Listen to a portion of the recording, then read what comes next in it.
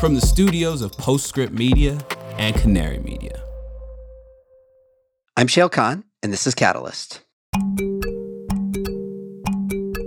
When we look at 2030 projected models for all different anthropogenic methane emissions, and we look at where we already have solutions, and then the delta, where we don't yet have solutions and need them, livestock screams at you from the page.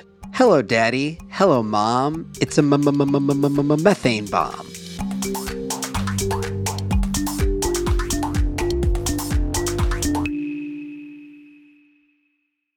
The entire solar industry rests, both literally and figuratively, on a vulnerable material. That material is aluminum. It is one of the most carbon-intensive metals, with the bulk of its supply originating in China. But what if module frames made from domestic recycled steel replaced it? On May 30th, Latitude Media and Origami Solar will host a Frontier Forum that explores what would happen if the U.S. solar industry shifted from aluminum to recycled steel. We'll explore the impact on supply chains, cost, technical performance, and carbon emissions. This is a must-attend for anyone who cares about the domestic solar industry. Register for free by clicking the link in the show notes, or go to latitudemedia.com/events. I'm Shayle Kann. I'm a partner at the venture capital firm Energy Impact Partners. Welcome. Okay, so just off the top of your head, how much of the collective attention, dollars, resources, whatever, of the global climate community do you think is focused on carbon dioxide relative to all other greenhouse gases? I'd say, I don't know, maybe 90% CO2, 10% everything else. And in that 10%, it's mostly methane. But according to the Global Methane Pledge, if you want to measure it by dollars, only 2% of global total climate financing goes toward methane today. And in one sense, that's not totally crazy.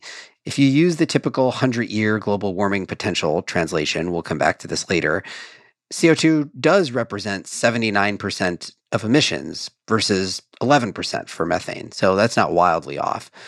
But in that 100-year time frame lies the rub. Methane is, as I'm sure many of you know, a potent but short-lived greenhouse gas. It disappears faster, but it burns hot, so to speak, while it lives. So looking at it from another angle, two stats for you to consider. First, over a 20-year period rather than a 100-year period, methane traps 84 times more heat than CO2. And second, depending on how you define it, methane has contributed to up to around half, nearly 50%, of net warming since the pre-industrial era today. Which is all to say that, in my opinion, methane is underappreciated. So is nitrous oxide, by the way, which is another incredibly potent greenhouse gas, but that's a topic for a future episode. More valuable than my opinion, of course, is that of Erica Reinhart, who is the co-founder of Spark Climate Solutions, which is a nonprofit that I really respect, which focuses on underaddressed areas of science and technology that have the potential for large-scale mitigation of climate harm, particularly addressing near-term warming, which we will talk about. Erica is much more obsessed than I am with methane, which is saying something. So let's hear why. Here's Erica. Erica, welcome. Thanks so much. Great to be here. All right, so I want to start with explaining an area that is, I guess, mainly the focus of Spark, or at least a big part of the focus for Spark, which is the concept of near-term warming, which I think people don't talk about a whole lot. Can you explain what is near-term warming, and why do you care about it so much? Yeah, absolutely. So near-term warming is the warming that we're going to see over the next few decades. And the drivers of near-term warming are actually fairly different than long-term warming. Long-term warming is driven mostly by CO2, carbon dioxide. But another whole host of gases are driving our near-term warming. And near-term warming matters a whole bunch because if we look at sort of 1.5 and 2C scenarios, we see massive overshoot. And so how well we do at managing near-term warming is really dictating how much overshoot we're going to have.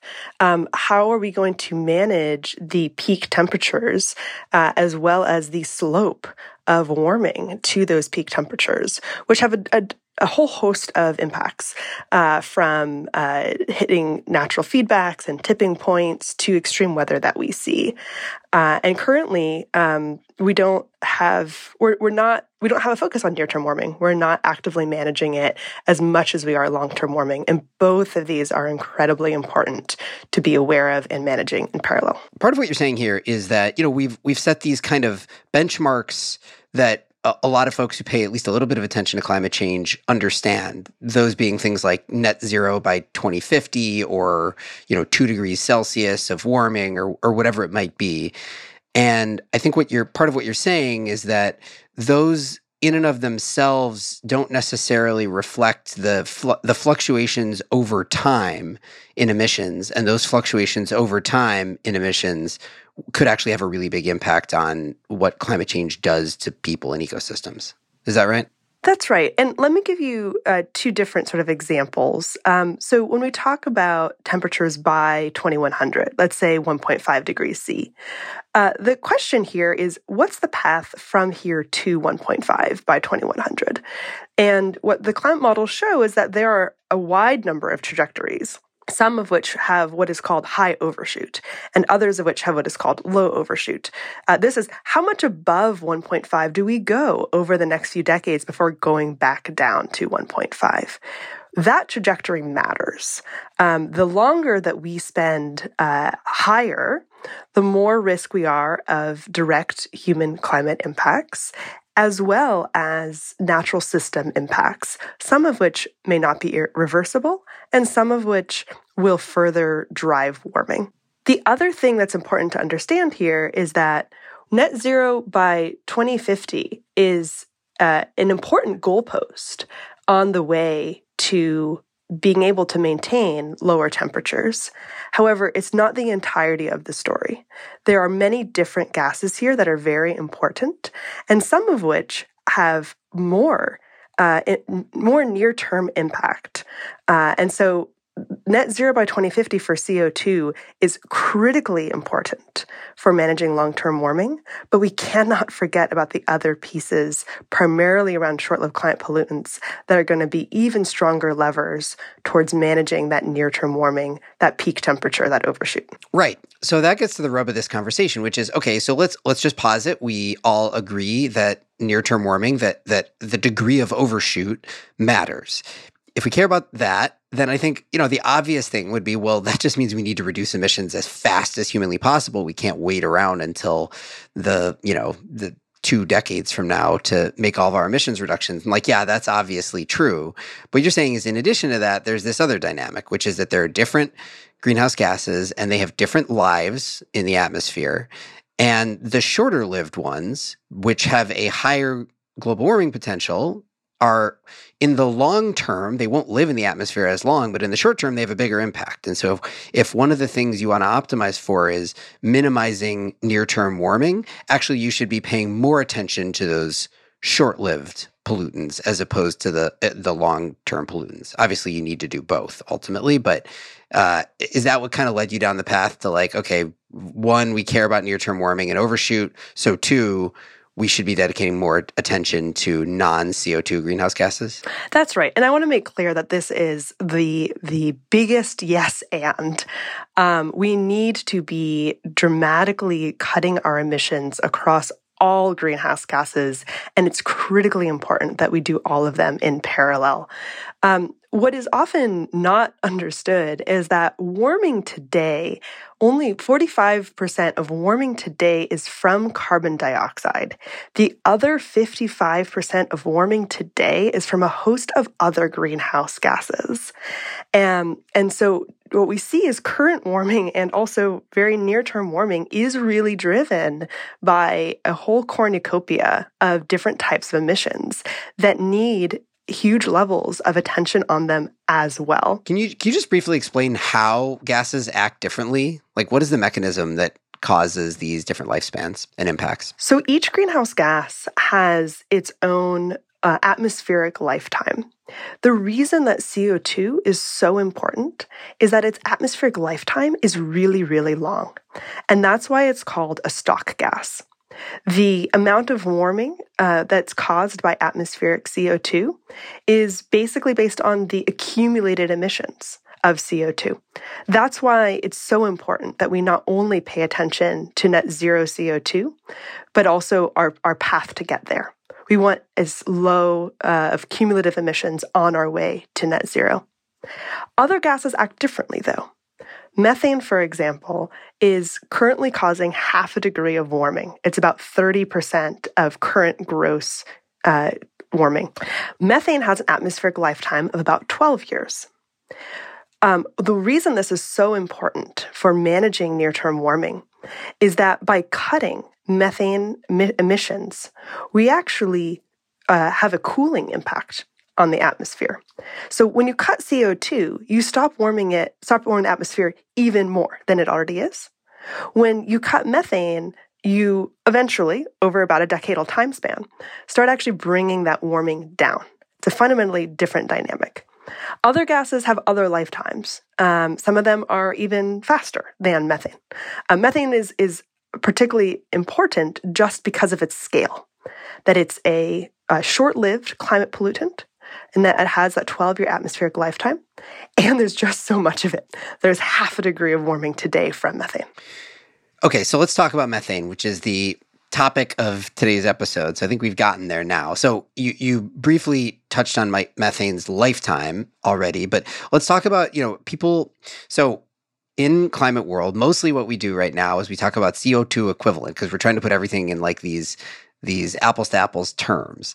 But the problem is CO2 equivalent is not a thing. Like, tons of CO2 and tons of methane are not equivalent from a global warming potential perspective. It depends on the time frame, as you're saying, that you are looking at. So the most common thing is to use what's called GWP 100, which means warming potential over a 100-year span. But this is where things get complicated with methane, which is shorter lived and much more powerful. So can you just kind of walk through methane? Let's start with talking about its global warming potential and impact, and then we'll talk about where it comes from and how to get rid of it. So what is the warming potential of methane, and how do you think about it? So, as you said, there's many different ways of thinking about it. The most common ways are looking at its average impact per ton over a given time period compared to CO2. So that's what we call GWP 100 and GWP 20. GWP 100 means the average impact over a 100-year time scale, and GWP 20 is on average of a 20-year time scale. And so the fundamental challenge here is if you think about the impact of a unit of CO2 that's been emitted is over time for warming, it's basically a flat line.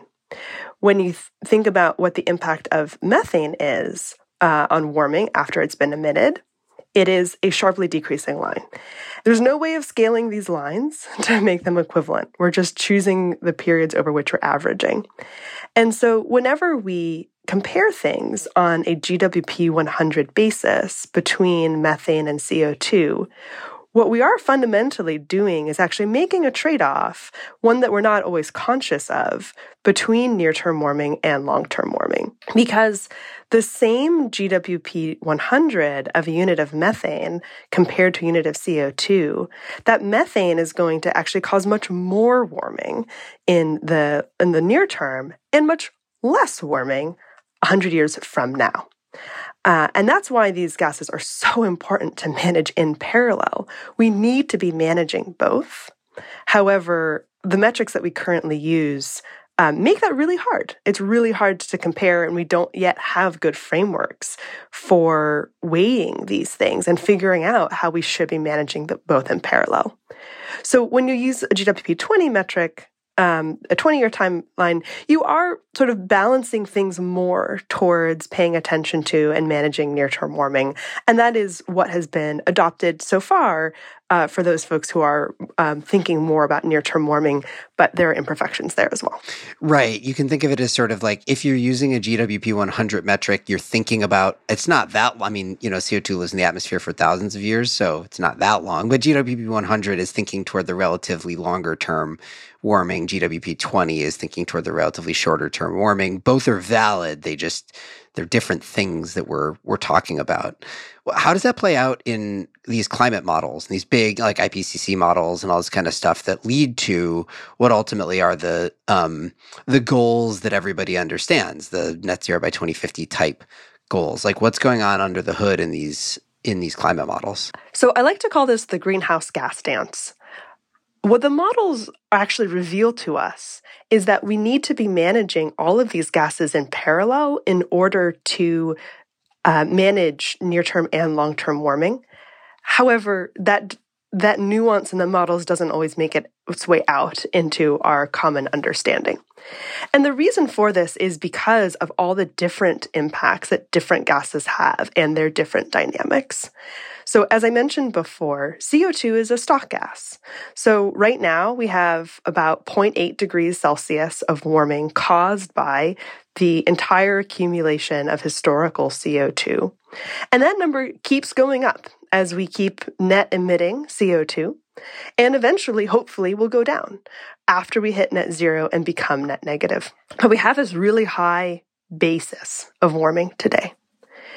A big challenge that we need to grapple with is that we have actually 1.8 degrees of warming in the atmosphere today. And you'll probably say, well, no, Erica, we have 1.2 or 1.1 or 1.3. And that's correct. That's net warming. And the reason is that we actually have aerosols that we're emitting today that are masking about half a degree of warming. Those aerosols are also terrible for human health. And so it's really important that we stop emitting them from industrial sites and vehicles, et cetera. As we do so, however, more of the warming that's already been caused in the atmosphere is going to be revealed to us as that aerosol mask is lifted. These aerosols have a very short lifetime, and they're generally co-emitted with CO2. So what this ends up meaning is that as we dramatically cut down on CO2 as quickly as we can, because we know that's so crucial for long-term warming and warming in general, that we also need to shrink some of those other warming impacts in the atmosphere at the same time. And that's what methane can do for us. And so all of the models show that what we need to do if we want to hit any of these targets is dramatically cut down on methane at the same time as we decarbonize, so that we are shrinking the cumulative impact of all these different gases. And so the climate models are fundamentally depending on us dramatically cutting methane by, every model's different, but 70, 80% by 2050 or by 2100.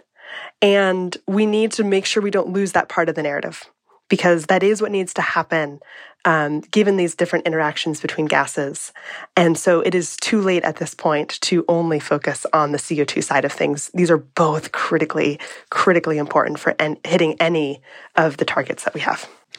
All right. So to summarize our conversation so far, if I may, one, near-term warming is something we should be paying attention to. It matters in its own right. It's not the only thing that matters, but it matters. Two, methane is a big problem when it comes to near-term warming. It's a particularly big problem when it comes to near-term warming. And thus, we should be focusing probably more attention than we are collectively on mitigating and removing methane emissions. So let's talk about what that is going to have to look like, starting with where do the methane emissions come from? So can you just kind of give an overview of current methane emissions sources? Absolutely. So methane emissions are currently about 60% anthropogenic and 40% natural. Most of those natural emissions were also pre-industrial. And so we really care about the elevated emissions, which right now is primarily anthropogenic. Among the anthropogenic emissions, we have about a third that comes from livestock. There's another quarter that comes from oil and gas, about 10% that comes from coal mining, another 10% that comes from rice, and another about 20% that comes from waste and wastewater. So these are very different sources by and large than CO2. Methane usually comes either from a biogenic process or leak or waste. On the natural side, it's mostly wetlands today, and there is concerning early evidence that these natural emissions are also increasing. So just to editorialize on this for 1 second. So, okay, there's one category there that I think we can be hopeful that, whether or not we're paying direct attention to methane probably will decline over time, hopefully faster than it has been historically, and that's coal mining, right? Coal mining for various other reasons, to avoid the burning of coal, which creates CO2, not methane, but to avoid the burning of coal, we're trying to move off of coal and onto other sources of energy anyway. So that one probably needs to go down as fast as possible, because people I don't think always appreciate that in addition to burning coal creating CO2, mining coal creates a lot of methane, or emits a lot of methane. But that one aside, the other, I think, particularly notable thing that, at least in my view, most folks don't appreciate is that there is more methane emissions from livestock today than oil and gas, which I think is interesting, because on a relative basis, I do think where there's a lot of talk about methane, it tends to be focused on oil and gas, right? And we'll talk more about the solutions in those categories in a minute. But on a relative basis, we talk a lot about methane mitigation for oil and gas, and not as much about methane mitigation in agriculture, except to the extent that we recognize that cow burps are a problem. And so that feels to me, I'm curious if this is your impression as well, that feels to me like a bit of an imbalance in terms of the relative impact versus relative attention paid. That's right. There's a common misconception that methane is really only about oil and gas. That is a crucial component of it, but it is only about a quarter. There's many reasons for that focus. I think one important one to acknowledge and to continue our emphasis on is that the most ready reductions in methane do come from oil and gas. We have ready solutions there, and that is a place where we can start to bend the curve of methane. And there's some really important policy change and advocacy happening today in order to start achieving those goals. Yeah, so I want to come back in just a minute to mitigation and the different solutions in those different sectors. Before we do, so we just talked about all the sources of methane emissions. I mean, I think one thing people appreciate more in CO2 worlds is the sinks. What are the natural ways in which we uptake CO2? So soil and the ocean, things like that. What does the equivalent look like in methane world? Do we have significant natural methane sinks? We do. The bad news is that they're not keeping up. And so we do see that methane is increasing in the atmosphere and accumulating there. So the methane sink is quite different than the CO2 sink, and that the methane sink is a conversion. And so 90% of methane ends up being what's called oxidized by something called the hydroxyl radical in the atmosphere. And so this is a chemical reaction that is naturally occurring that is converting methane to CO2 and water. So it does end up as CO2. That CO2 ends up having much less of an impact in the atmosphere than the methane did, given the dramatic difference in global warming potential between methane and CO2. So 90% is oxidized through a very particular atmospheric pathway called the hydroxyl radical. The other 10% of the methane sink is a combination of some other atmospheric chemistry, as well as some soil sinks. So methanotrope bacteria in soils also consume the methane and convert it there. But in total, those are all less than 10%. Mark your calendars for May 30th at 1 p.m. Eastern. That's when Latitude Media and Origami Solar will unveil new research on how recycled steel can help reinvigorate the U.S. solar industry. Why recycled steel? Well, the solar industry is dependent on imported aluminum for frames, leaving it vulnerable to geopolitics, supply disruptions, and higher cost transportation. By switching from aluminum to recycled steel, solar producers can reduce greenhouse gas emissions and qualify for IRA domestic content incentives. Have questions about the shift to steel and the impact on supply chains? Join Latitude Media's Stephen Lacey, Origami Solar CEO Greg Patterson, and American Clean Power's MJ Shao for this live virtual event. Again, it's May 30th at 1 p.m. Eastern. Register for free at latitudemedia.com/events or click the link in the show notes. Okay, so let's talk about what to do about it. And I think maybe we can start by, running through the major categories of methane emissions and talk about the known and perhaps the less known or less understood potential solutions. So you alluded to oil and gas being the category where we have the most well-known mitigants. What do you view? Well, first of all, where do the emissions come from predominantly? Where are we releasing methane in the oil and gas world? And what are the big categories of solutions? So in the oil and gas sector, a large portion is leaks of natural gas pipelines. So that's an area where just getting better at leak detection and avoidance and repair can have a really massive immediate impact.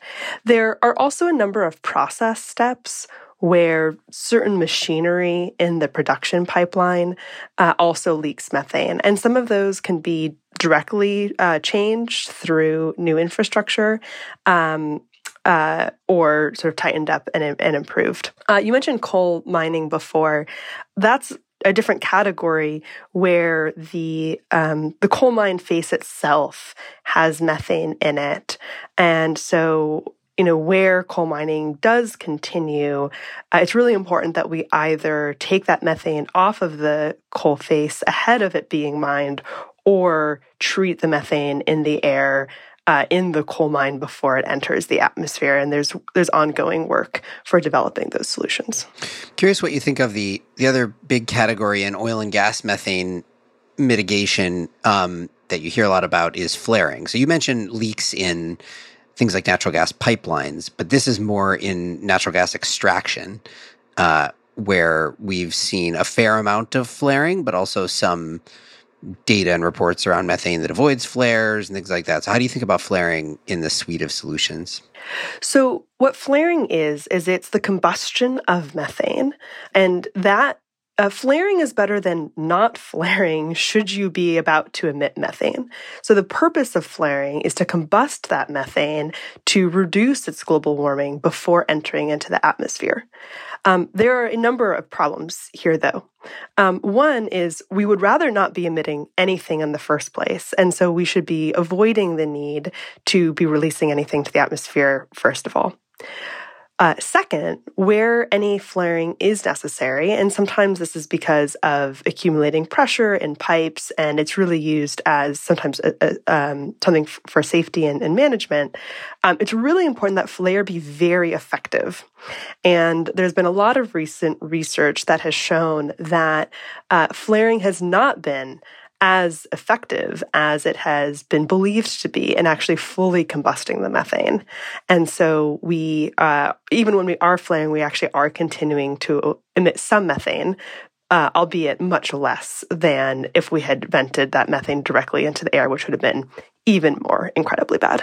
Which also gets to this other category of solutions that have popped up recently, which is instead of flaring, you use that methane to power a data center, most often a Bitcoin mine of late, or, there's some new ideas around using that methane to produce other chemicals that might store the carbon within them and then either be released if they are ultimately burned or they become plastics or something like that, where it's durably stored. What you're avoiding there is flaring. So potentially avoiding the CO2 that would have been released from the flare. But as I understand, it still faces that same problem you're describing before, which is like, how effective are they? Are you getting 100% of the methane or not? Right. I mean, the goal as we think about any of these systems should be to minimize any type of emissions into the atmosphere directly. And also, if we're going to be burning this methane, which is an energy source, then at least let's use that for some sort of energetic or material value so that somewhere else in the system we can not be burning methane somewhere else and getting that value out of it. Again, ideally, this is all towards a system where we want to no longer be burning any fossil fuels for energy, but we are right now in this period where we want to be minimizing our cumulative emissions on the way to racing towards net zero CO2 and minimal methane and other short-lived climate pollutant emissions. All right, so let's move on from oil and gas and talk about livestock. So first of all, just outline where methane emissions come from in the global livestock population? And then let's talk about what the suite of solutions looks like there.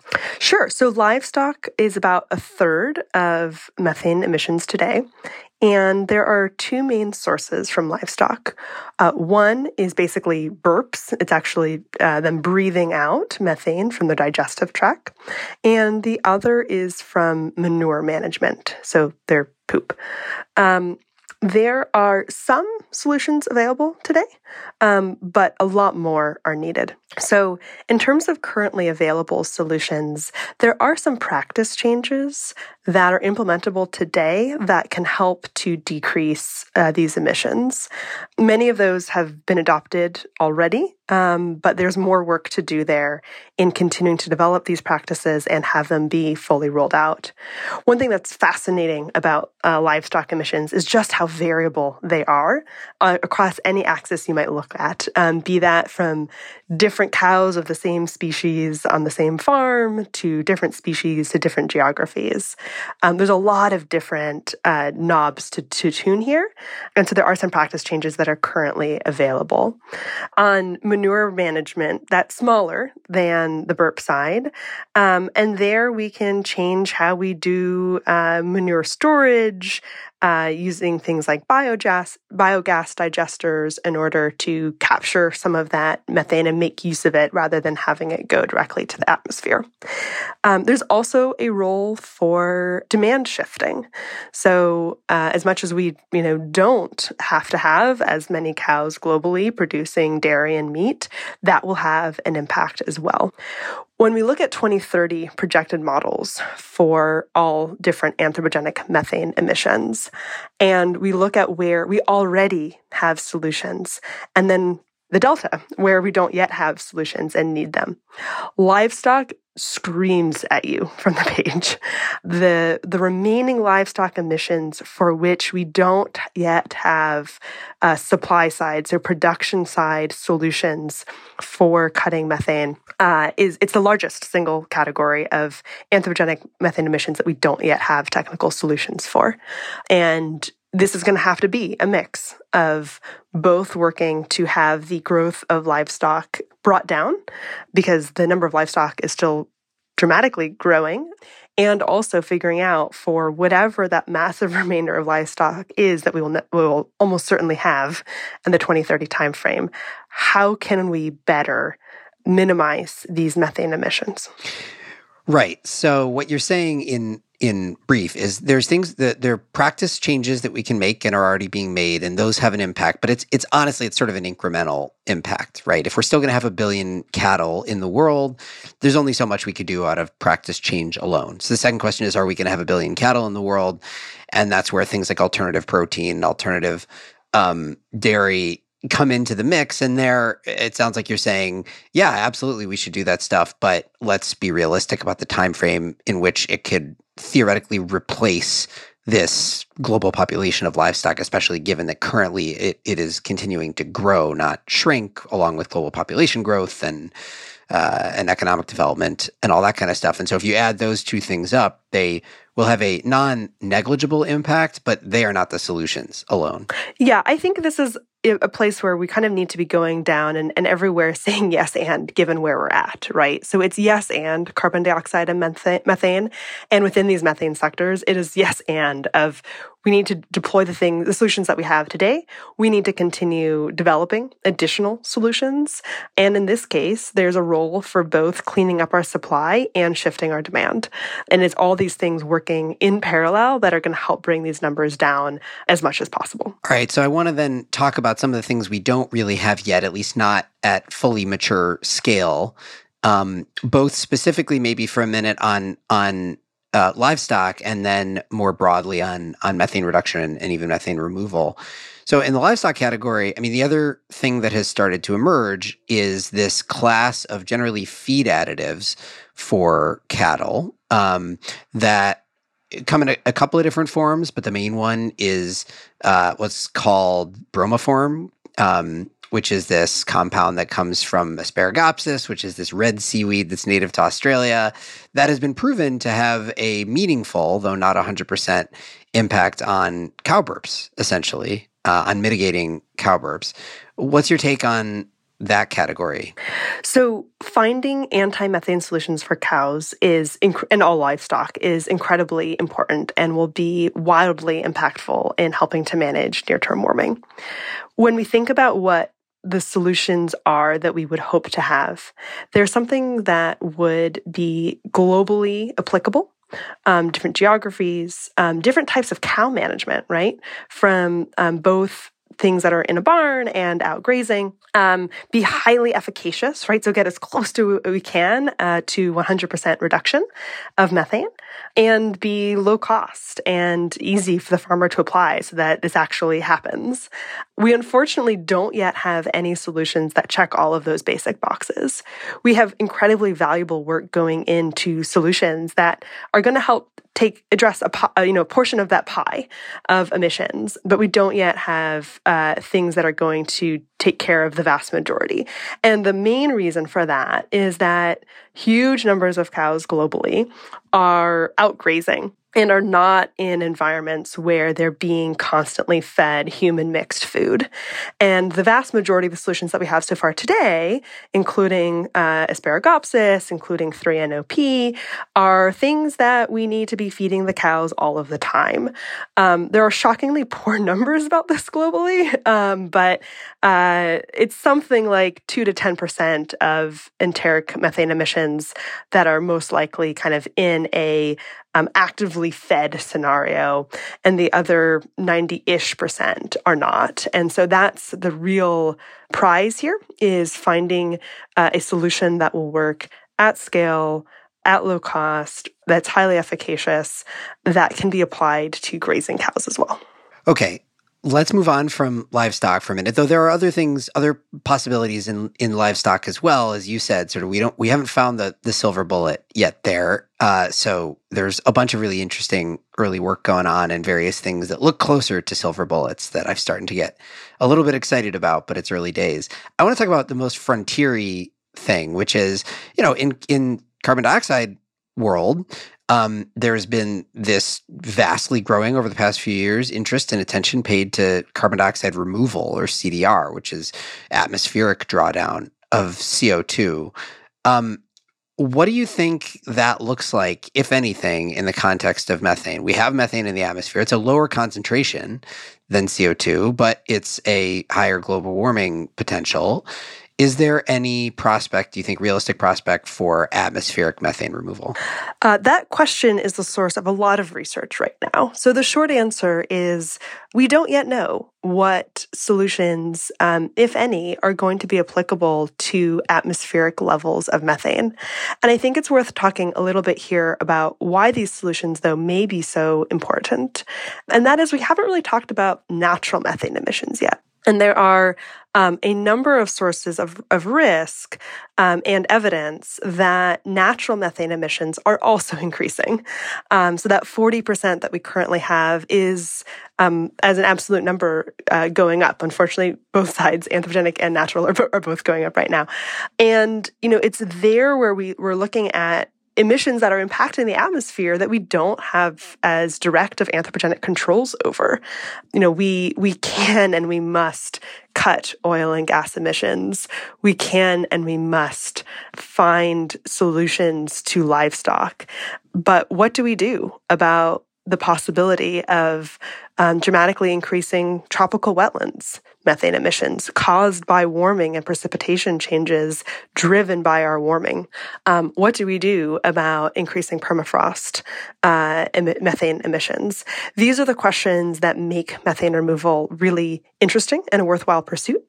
And there are a number of areas that are currently being researched, but we do not yet have any solutions that will clearly work at scale safely for atmospheric concentrations, which is 2 ppm. It's a very hard problem.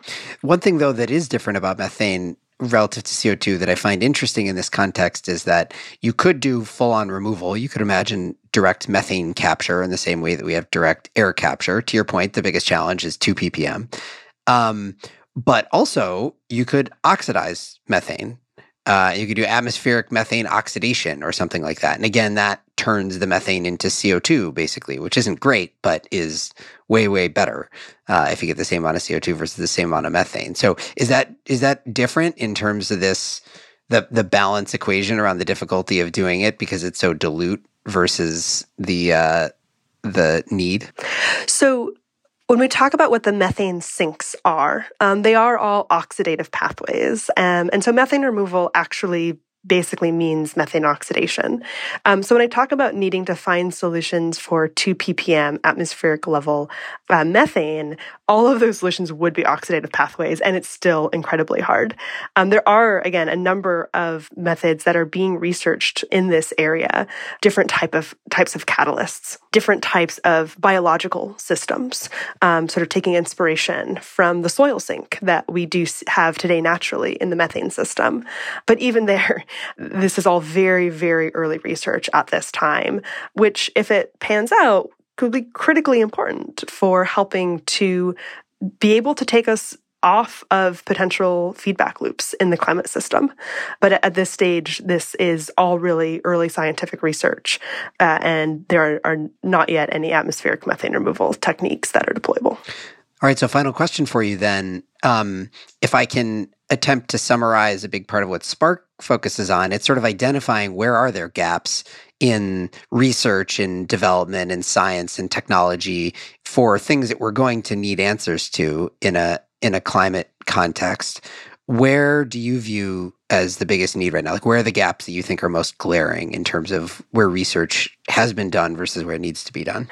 So the two areas that we're focused on are on the anthropogenic side, livestock enteric emissions. So that's the single largest category of anthropogenic emissions for which we don't yet have technical solutions.